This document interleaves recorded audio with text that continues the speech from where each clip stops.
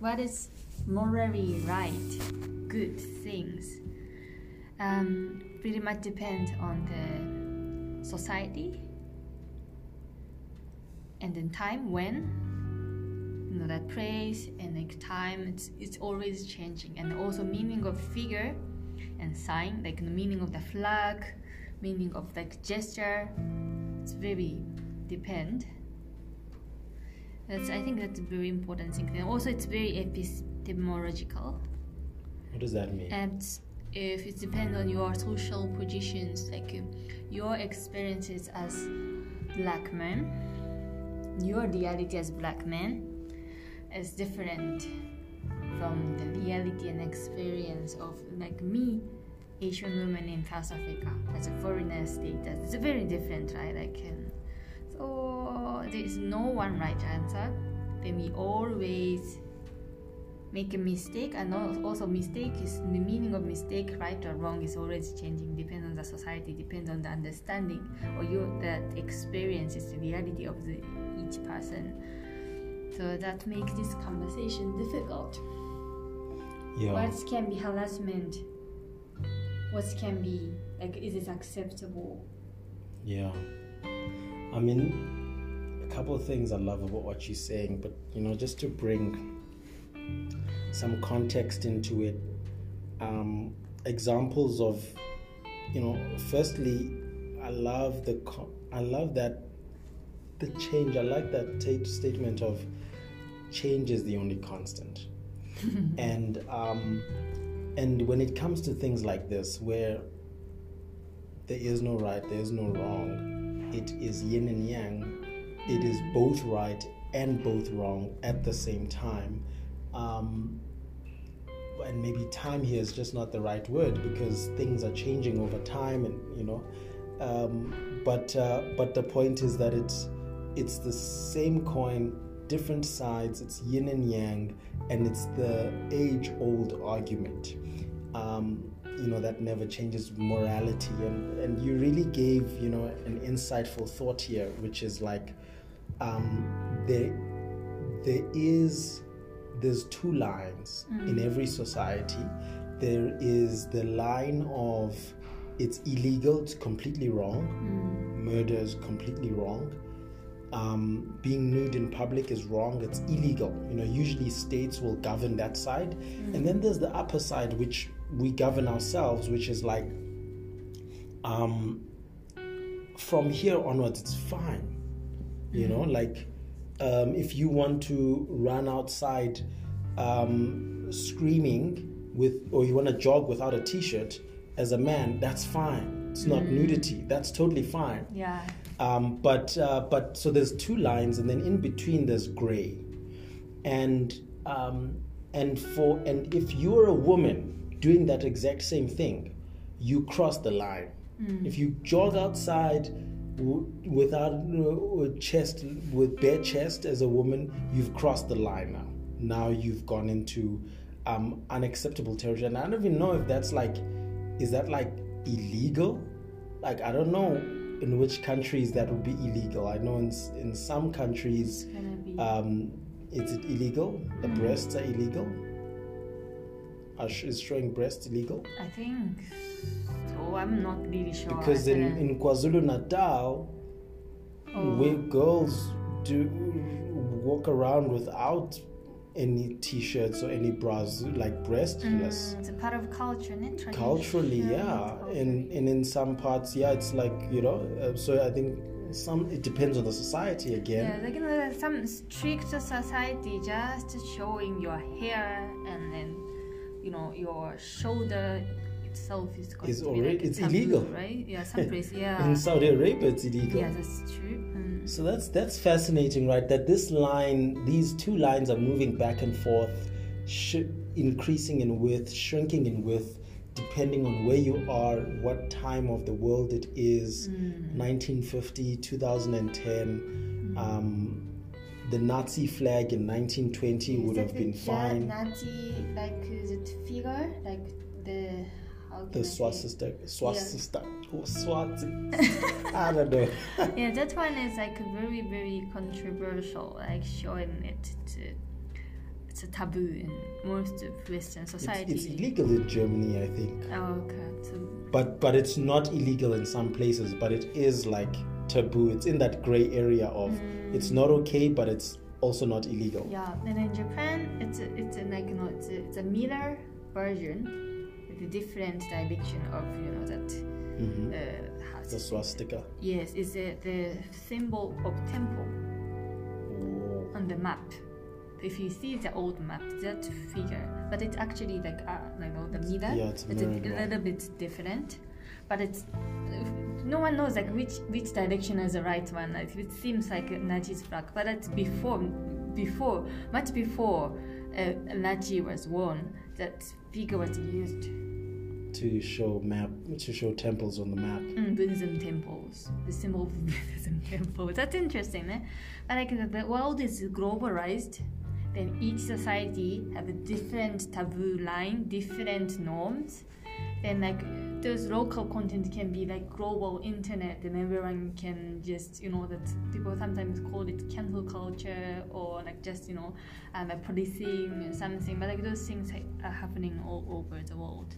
It makes and I guess the core is that these different lines, these boundaries of taboo and what's illegal overlap when people come into contact and conflict happens, which is why this conversation matters.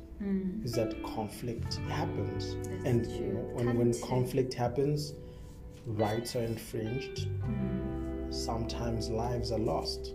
Yeah, but you can't avoid. And that's the thing. You can't avoid it. It's inevitable. Can't learn everything, like the knowledge and reality is different, but we have to keep learning. Mistakes will be made. Yes, we have to accept it. Are they acceptable? Mistake, but we can't learn without mistake, without encountering those things.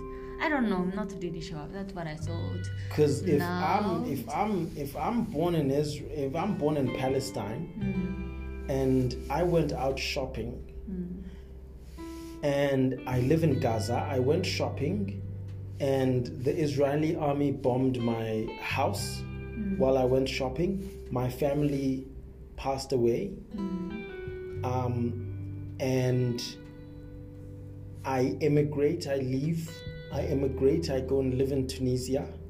When I'm in Tunisia, I see a Jewish family with the Israeli flag.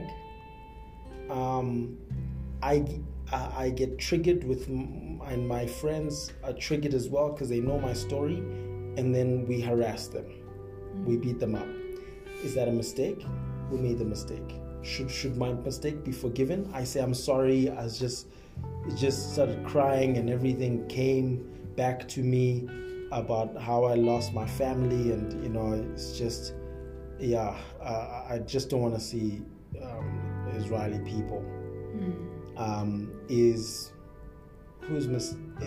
that a mistake? Can they forgive my mistake? And what about the bombing of Israel? Was that a mistake? Should that be forgiven? Yeah, that's very the crucial core of this discussion. Similar things can be said for women, ladies who are sexually harassed and traumatized against men in general. Then can't blame for those people who avoid contact with men and those reactions. It's psychological things, it's psychological trauma. And some people have it and it just trigger their emotions, but sometimes people don't know that if it's emotion. But also the group identity is also controversial. Who is Israel? Or some people blame my friend was killed by Israel. It's a figure, and not every single person who are born in Israel, 0 years old, just born today, right now, are they already criminal, or they are already evil once they are born as Israel. Then that makes this conversation difficult. You raise a good point there. the group identity. So if we try and go beyond the group identity, because I'm just thinking in a scenario like they are our side with their side, and this group of people. What about in a case? So it means that in a case where a woman wants to express herself by wearing almost nothing, and people will then say that's the reason she got sexually harassed, and then the men say, why was she wearing like that at the taxi rank or at the station? What was she expecting? It actually means that here there isn't any figure, there isn't any identity. Yes, the people around her judged her. Just her. The women should be like that. Or the group identity is women here, and how the expectation of women should be. Group identity is like the person who have it, but also, and the figure as woman, then how women should be, the understanding in the society or understanding in the mind of perpetrator. Wow, this goes back to the definition of morality, right?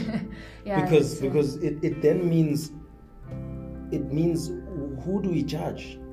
Right? Yeah. It's like, should we look at you as an individual? Not all women will dress like that at the taxi rank. Not all Israelis don't believe in a Palestine state. I should appreciate that and want to and treat you as you only, as a human being. Yes, you may be Israeli. After I get to know you and ask you things, then maybe I can have, but basically one part of the argument says I should just treat you as an individual and engage with you as an individual, whereas another argument says you are more than an individual. You are part of a group. You represent a group of people that relate to you. You are influential to people that are similar to you. That's why we want to see more people of color in positions of power. We want to see more women in the military. We want to see more entrepreneurs that come from disadvantaged backgrounds on TV, because it matters their group identity matters when it comes to aspirational things, but it also matters when it comes to non-aspirational things, degradational things. The figure of a criminal and a gangster in America is a 20-something-year-old black man who's been to jail a couple of times. But that's not all the case for all black men. Yes. So it does matter what your group identity is. But at the same time, we're saying it doesn't, on the other side, when we're saying we want to treat you only as an individual. So these identities, group, individual, come into conflict in different ways in different societies.